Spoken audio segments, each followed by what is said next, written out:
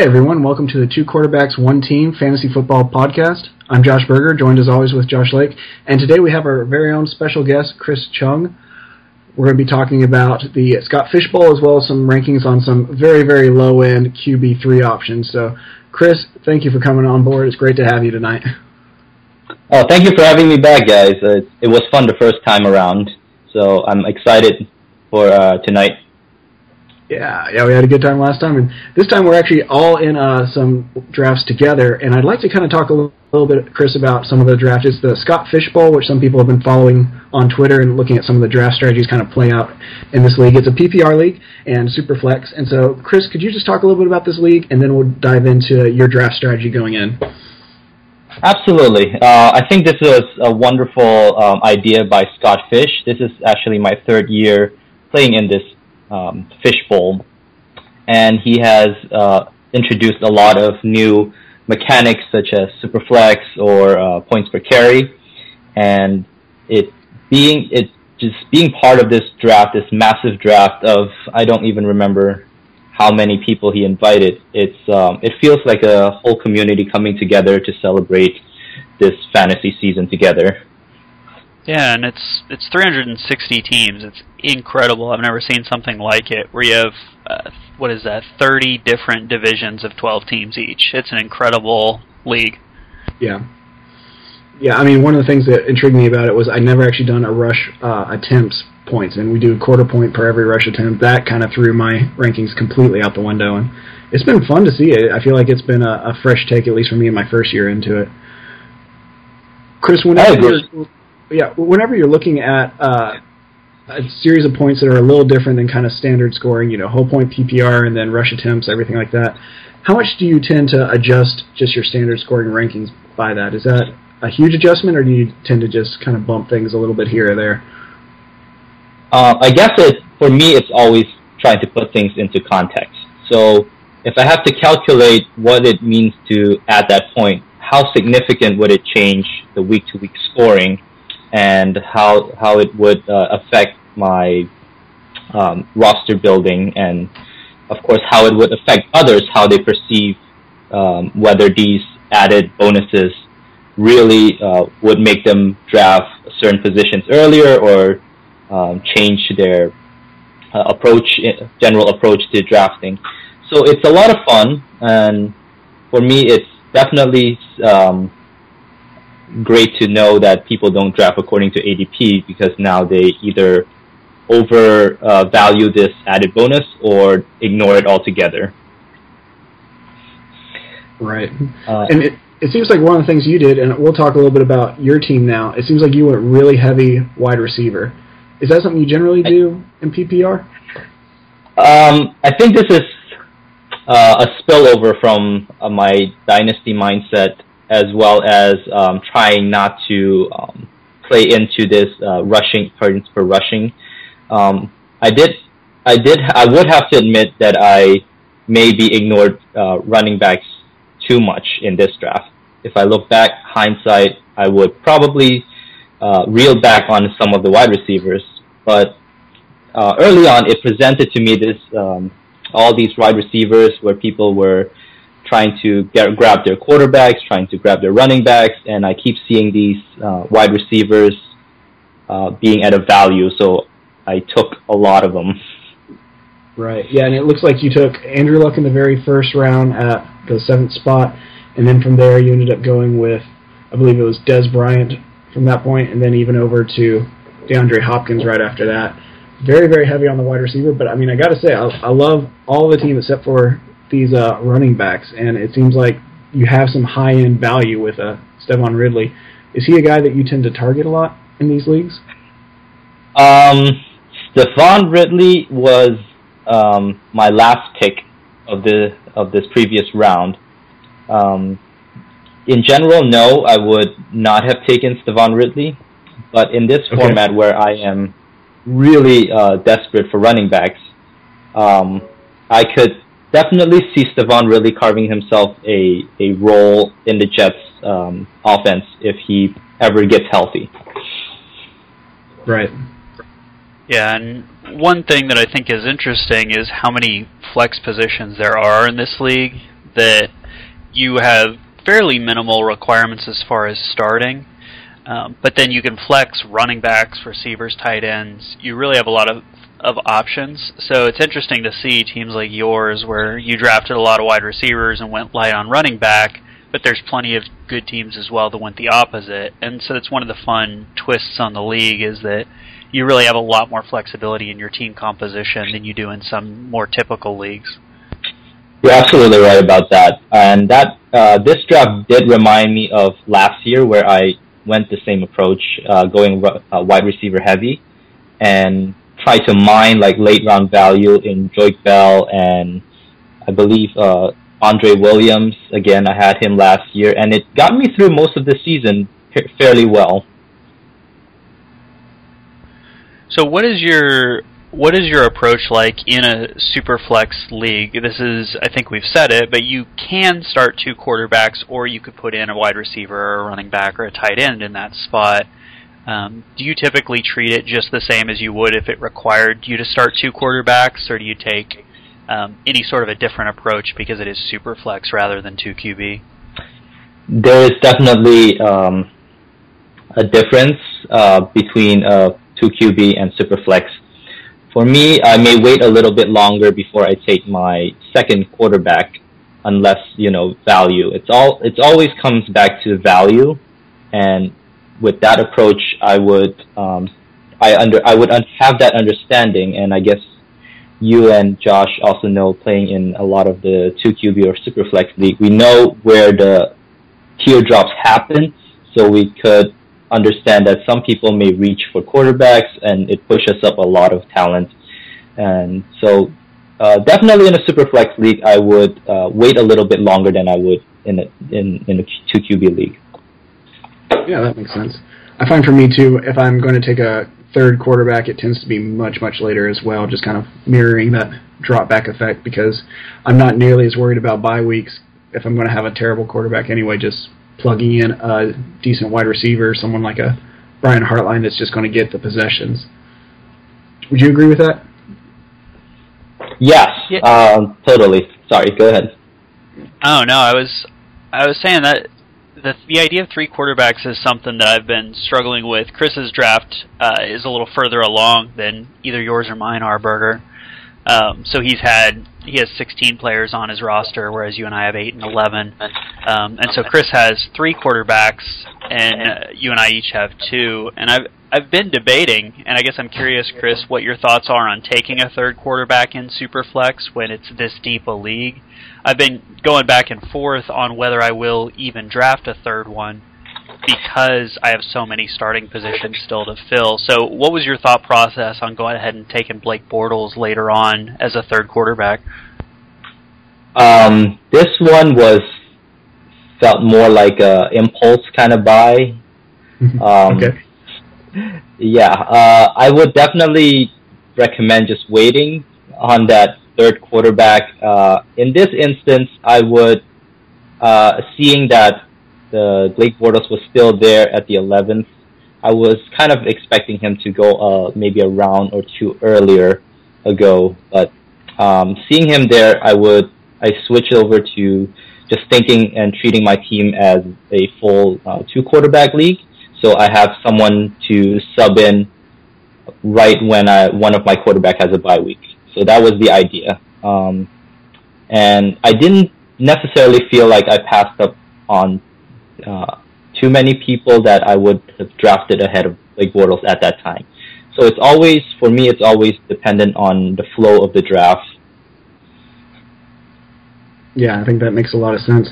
For me, I found, too, that I was leaning a bit more in a Superflex league towards my QB2 or QB3 having high upside. So, for example, my second quarterback I just took in the 9th round, and I have Robert Griffin III, which is a guy that I know, like, you have a lot of major concerns about him, even down to his job security. For me, he's a guy that, because of his running ability, I do have some optimism, at least about him getting me the points while he remains healthy, which hopefully, as a Redskins fan for you, Lake, that's longer than the past couple seasons. Let me ask you this, Lake, for you. Do you find that your draft was a little bit different? I mean, it seems like all of us kind of had our own unique strategies in this Scott Fishbowl. Yeah, so I took almost the inverse of Chris's approach, not because I thought or think that his approach is wrong, but because what I've seen is that several of these divisions, mine included, have gone pretty wide receiver heavy. Yes. Because you have the option of, when you could start up to 7 wide receivers a week, it makes sense that, and PPR, and it's a 360-team league where you really have to change your strategy and think outside the box if you want to win. So a lot of people have gone receiver, and that makes sense. But I decided to go very heavy at running back, and I had 4 in my first 6 picks. And that was partially to kind of veer from the approach a lot of drafters were taking. But then also, when you look at the history of leagues, this league and also any other league where you get partial points per carry, so here you get a quarter of a point for every running back carry, or any carry, I guess quarterbacks get them as well. But what I saw is that running backs, the primary lead backs, the guys that get tons of carries, were actually some of the highest per game scorers in this format. And there's only a few of them. There's only 10, 12 that really are guaranteed to get 15 touches a game. Right. And so I went with Lacy, Foster, and Lamar Miller pretty early, thinking I'll get those guys that are guaranteed. I can find wide receivers that'll get targets later, but I'm not going to find running backs that have a shot at 15 carries a game. I think that's a very sound strategy, and it makes a lot of sense to go that way. I chose to do a different approach, and not to say who's right or wrong. It always depends on the flow. If in my division everyone went running back often and early, and that's why you see Andrew Luck falling to me at 107. When in most cases you see Rodgers and Andrew Luck go much earlier. Therefore, I would punt on the heavy carriers and just try to load up on as much value and talent, and that's why I ended up with more receivers. And that is kind of the approach I take. If I can't get the top end, then I would try to gather as many of the lower end ones and take a risk at perhaps someone will emerge. Yeah, I think that makes a lot of sense. Well, it'll be fun to see, particularly as all of these leagues go out, what ends up working the best. But it's fun to see all the different strategies, and particularly like seeing some very, very different ones in each of the divisions as well.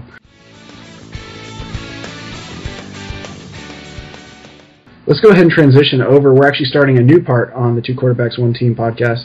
We're going to be talking about some kind of quarterback battles, particularly kind of ranking them and doing almost like a rap battle back and forth as to which quarterbacks are better. So tonight, Chris, you are taking, if I'm not mistaken, you're taking Josh McCown, and you're going to argue for why we should draft him earlier than Nick Foles. And Josh Lake, you're going to be defending Nick Foles, I think a little begrudgingly, if I understand correctly. I think on both sides. So, I don't think either Chris or I loves these folks. Yeah, I mean, when they have no one to throw to, it's hard to love either of them. So these are both guys, just like you said, like that are very, very low, but they do both appear to have really solid starting jobs. And so there's not a lot of quarterback battle going on the team itself.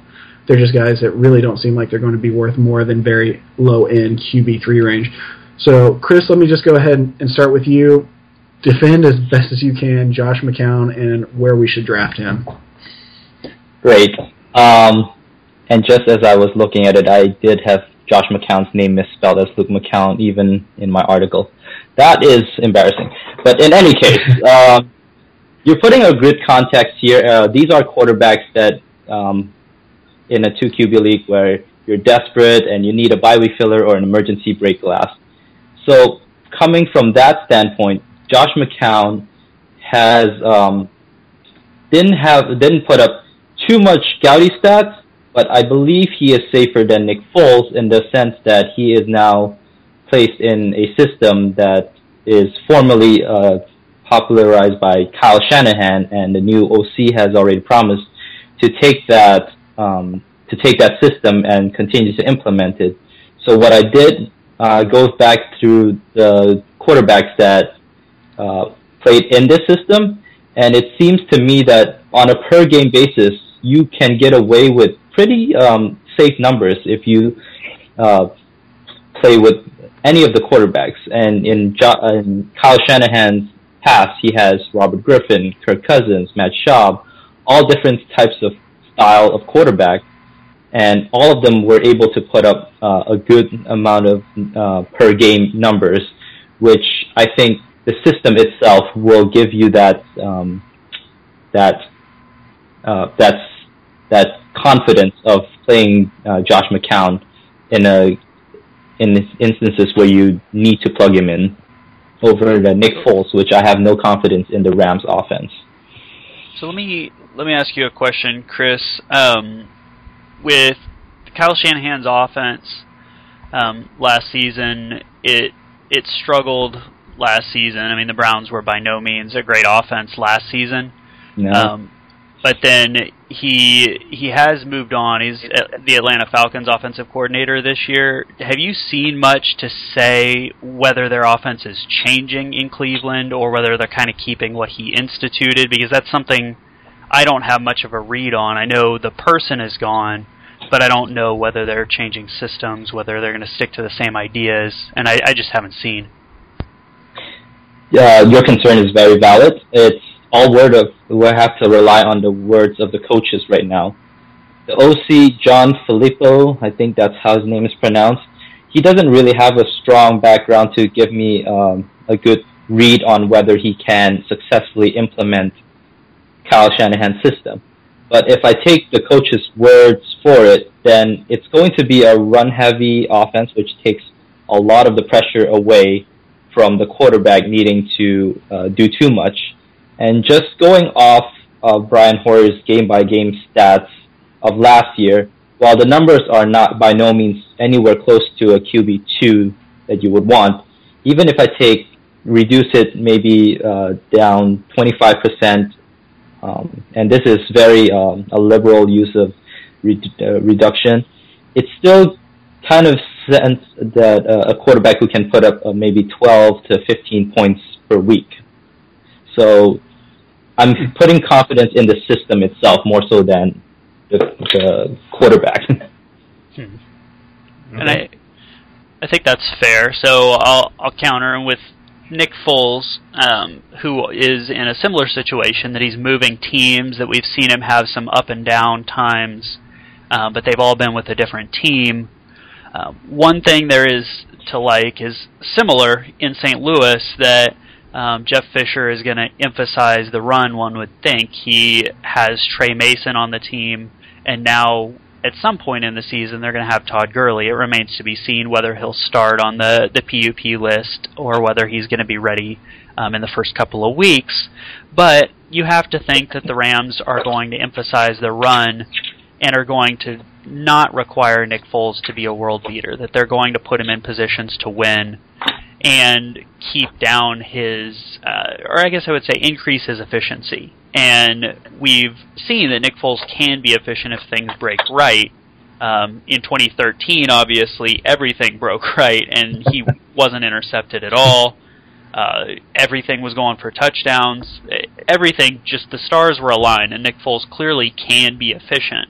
I think St. Louis is going to present a different sort of efficiency. I don't think it's going to be as high-powered as Philadelphia was. I don't expect he matches his 2013 numbers, but I think there's reason to be optimistic that he can be efficient if the system isn't asking him to do everything, which there was a little too much of last season at times, which got him in some trouble.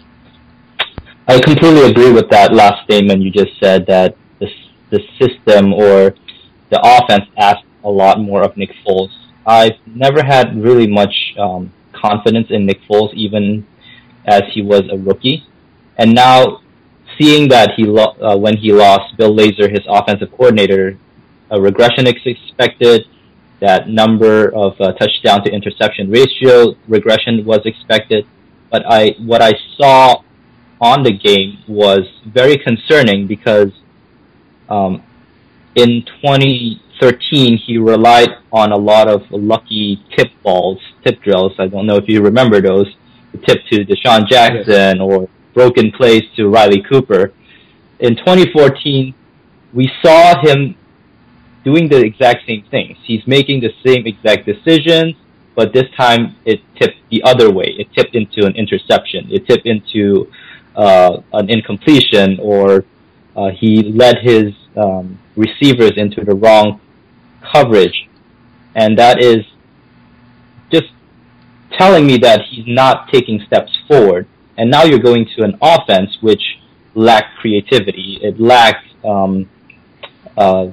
really a wide receiver to count on. And not saying that Cleveland has any wide receiver by any means, but I guess they're in the same boat as that they have to rely on some low-end wide receiver 2s or 3s to carry Nick Foles, and I just don't see it with Nick Foles to elevate that offense. Right. I mean, the similarities between these two quarterbacks really is kind of shocking. I mean, both taken in third round. Both of them had phenomenal years in 2013. I mean, 13 touchdowns to 1 interception for McCown, no interceptions for Foles, and had tied an NFL record for most touchdowns in a game. And now I'm just kind of wondering, really, who are they going to throw to? I mean, it seems very threadbare, as you mentioned, Chris. For you, Chris, do you see that anyone potentially emerging as kind of the go-to guy for McCown on the Browns? I am still very much a fan of Tyler Gabriel and Andrew Hawkins, because Tyler Gabriel surprised me. I mean, right, the expectations were low, but he was able to just make a lot of bigger plays than what I would expect from a player of his measurables. Also, Andrew Hawkins has been known as a very crisp route runner, which would help McCown kind of have those throws. And honestly, I have a lot more confidence in the backfield because Duke Johnson is a very solid pass catcher. Terrence West has good hands as well. The only concerning thing that I thought was Crowell. He was a better pass catcher in college, but he was rated one of the worst in the last year in the NFL. But if he can get his head together, you just see more targets for McCown to throw to. Okay, now it's interesting that you're kind of jumping straight to Hawkins and Gabriel, who, at least at the moment, are considered to be kind of behind Brian Hartline and Dwayne Bowe. Is that more a knock against Hartline and Bowe, or just kind of seeing that maybe 4 guys will be kind of spreading the ball out a fair bit? I've watched enough Brian Hartline to kind of know that he regressed terribly last year. Okay. The year before that, he was Ryan Tannehill's go-to guy, and last year he disappeared for much of the game, and he's not separating from coverage. I don't know if that's injury-related or if that's rolling more coverage towards him. And the same way, what happened with Dwayne Bowe is very strange, and I don't know if he can regain form right now. He may still be called on as the primary receiver because, gosh, he has shown it before. He has that body type. So if Hartline and Bowe take a step forward, that's even more reason to like McCown as his weapons are increasing. That's a good point. Well, let's hear a little bit about the Rams and their receivers, because, I mean, this is kind of a big issue, at least in my opinion, as both of these guys are making the moves. Both of them really need to adjust to a whole new system than where they've been before. What do you see as far as how the weapons around for Foles end up affecting his value? Right, and it's, like you said, these are 2 quarterbacks with a remarkable number of similarities, this season particularly, in addition to some of the other things you mentioned, but one of those being that there's a whole lot of question marks around their wide receivers, and what is the wide receiver core going to look like? Who are they going to be throwing to? Those sorts of questions. For the Browns, it's more that they brought in some new guys. For the Rams, they're dealing with a lot of injury issues with Stedman Bailey and Brian Quick coming back, and then some guys that have underperformed throughout their career, and the question is, can they take a step up? Tavon Austin, Kenny Britt. Kenny Britt, the whole fantasy community has known about for a long time. He was a first-round pick. He has phenomenal athletic talent, all the metrics you would want, and has just never really been able to put it together for a wide receiver one type season. But if you look last year, even with just dreadful quarterback play in St. Louis, people rotating in and out, Austin Davis, Sean Hill, because Bradford couldn't stay healthy yet again, Britt was able to put up over 700 yards, which is going back to his first couple of seasons. He by no means was a great wide receiver. He barely was able to catch half of his targets, but I think the athletic talent is still there, and he has the potential to be a wide receiver one. But I think the more interesting talent is going to be Brian Quick, and the question is whether he's going to come back healthy from the shoulder issues or not. And I'm so far from a medical professional that I can't even opine on it, but some people that are doctors have written and said that the sort of procedure he's coming back from, there's no guarantee that he comes back in the same fashion that he was. But Brian Quick would be a very interesting target, that he's built in that wide receiver one mold. He looked strong for portions of last year. So I think that the Rams have a lot of physical talent, a lot of football talent, but just guys that have not put it together. Like you had said off air, Berger, Jared Cook may be their number one target if things break wrong again. And he's fine, but he's not Gronkowski, he's not Jimmy Graham, he's not Jason Kelce. You don't want Jared Cook, your tight end, to be your number one target. You want to have some options at wide receiver. And so I think there's reason for optimism that if the wide receivers can get their act together, they have the talent to be a better wide receiver group than the Browns wide receivers. It's just a question of whether they can do it on the field. That's a great point. Chris, in a second, I'll let you kind of counter Lake as far as anything you want to say against the Rams themselves. One comment I'd like to make, Lake, on the Rams is that it's really interesting to see just how this team really has been with each other for a while, and like you said, hasn't put it together. In my opinion, so much will end up riding on Tavon Austin as to whether or not there is enough of a receiving core outside of the running backs to really make anything of it. But Chris, anything you'd like to comment? Yeah, I think since my introduction to the fantasy world, which was back in 2005, perhaps I haven't seen much about Fisher to be excited about what the coaching staff he puts together as far as for the offense-wise. Yes, he has produced great talent in Chris Johnson, but passing-wise, it's always been quarterbacks who aren't even draftable for the most part. I can't think of a single quarterback that I said I would have had confidence plugging in. Vince Young was the closest, but that's more or less because he relied much on his leg. So in the same way, I'm always going to have that question hanging over my head whether Fisher is able to recapture that magic he has in the past, I'm supposed, because I haven't watched any of those in the past where he had his great seasons.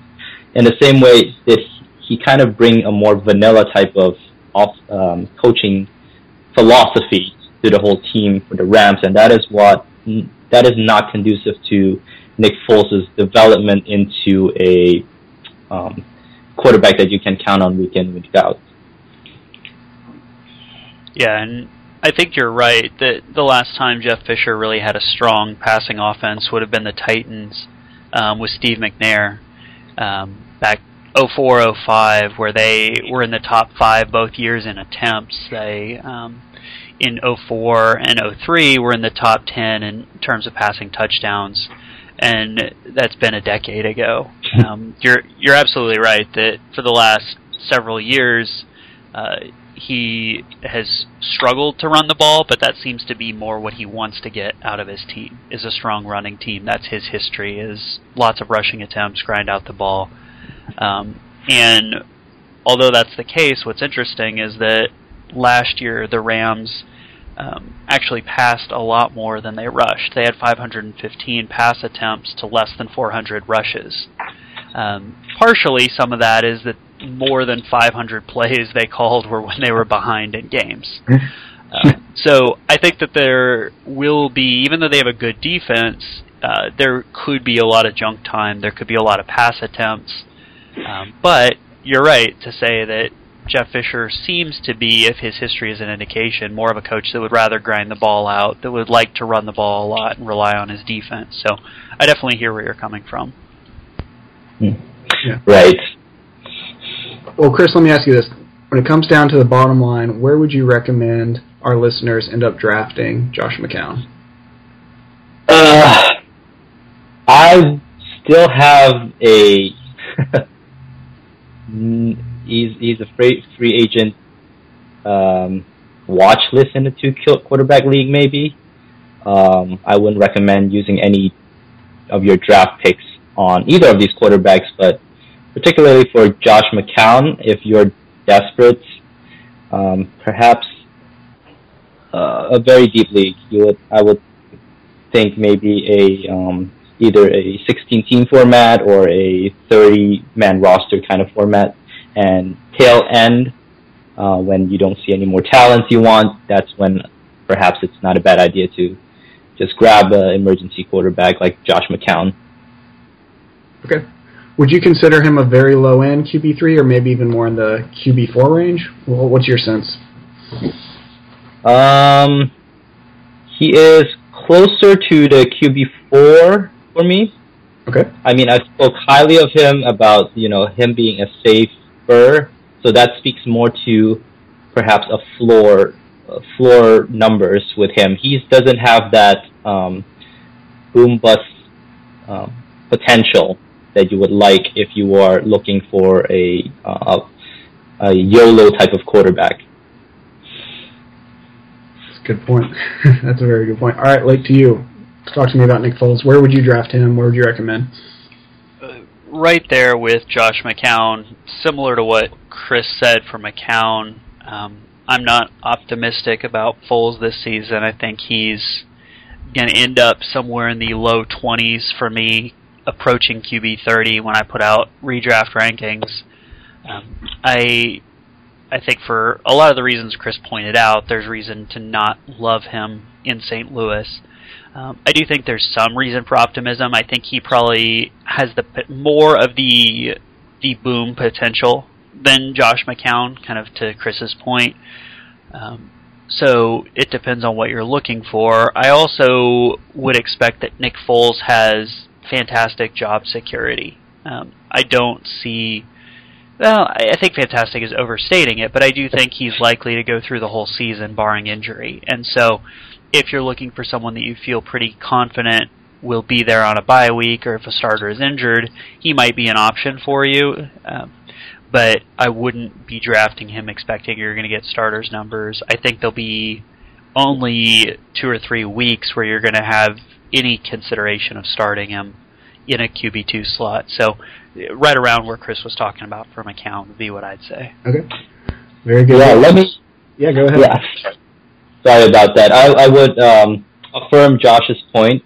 Nick Foles kind of feels like what's around him, the team around him. They're all young. They all have potential, but they just need to put it together. So, yeah, I completely agree there with you, Josh. Well, let me ask you this, Chris, for you. If you had to draft, and those were the 2 quarterbacks that were left, you needed a quarterback, which one would you go for? Would you go for Foles or McCown in a vacuum? Oh, my gosh. Okay, so now that rap battle is over. You'd be crying as you did it. The rap battle's over, and you're putting me in a situation where I've tried to grab several quarterbacks, and they've all suffered season-ending injuries, and it's been Foles or McCown. For all the reasons that Josh stated, I would take Foles because there's more unknown. Josh McCown is a journeyman, and what the best I can hope for is perhaps a Fitzpatrick 2.0, and that is not a good thing to hope for. Very good. Lake, to you. Same question. Yeah, not by much in terms of the rankings, but Nick Foles without much hesitation. I completely agree with Chris's points about Josh McCown, that we kind of know what to expect. He doesn't have a lot of the boom-bust potential.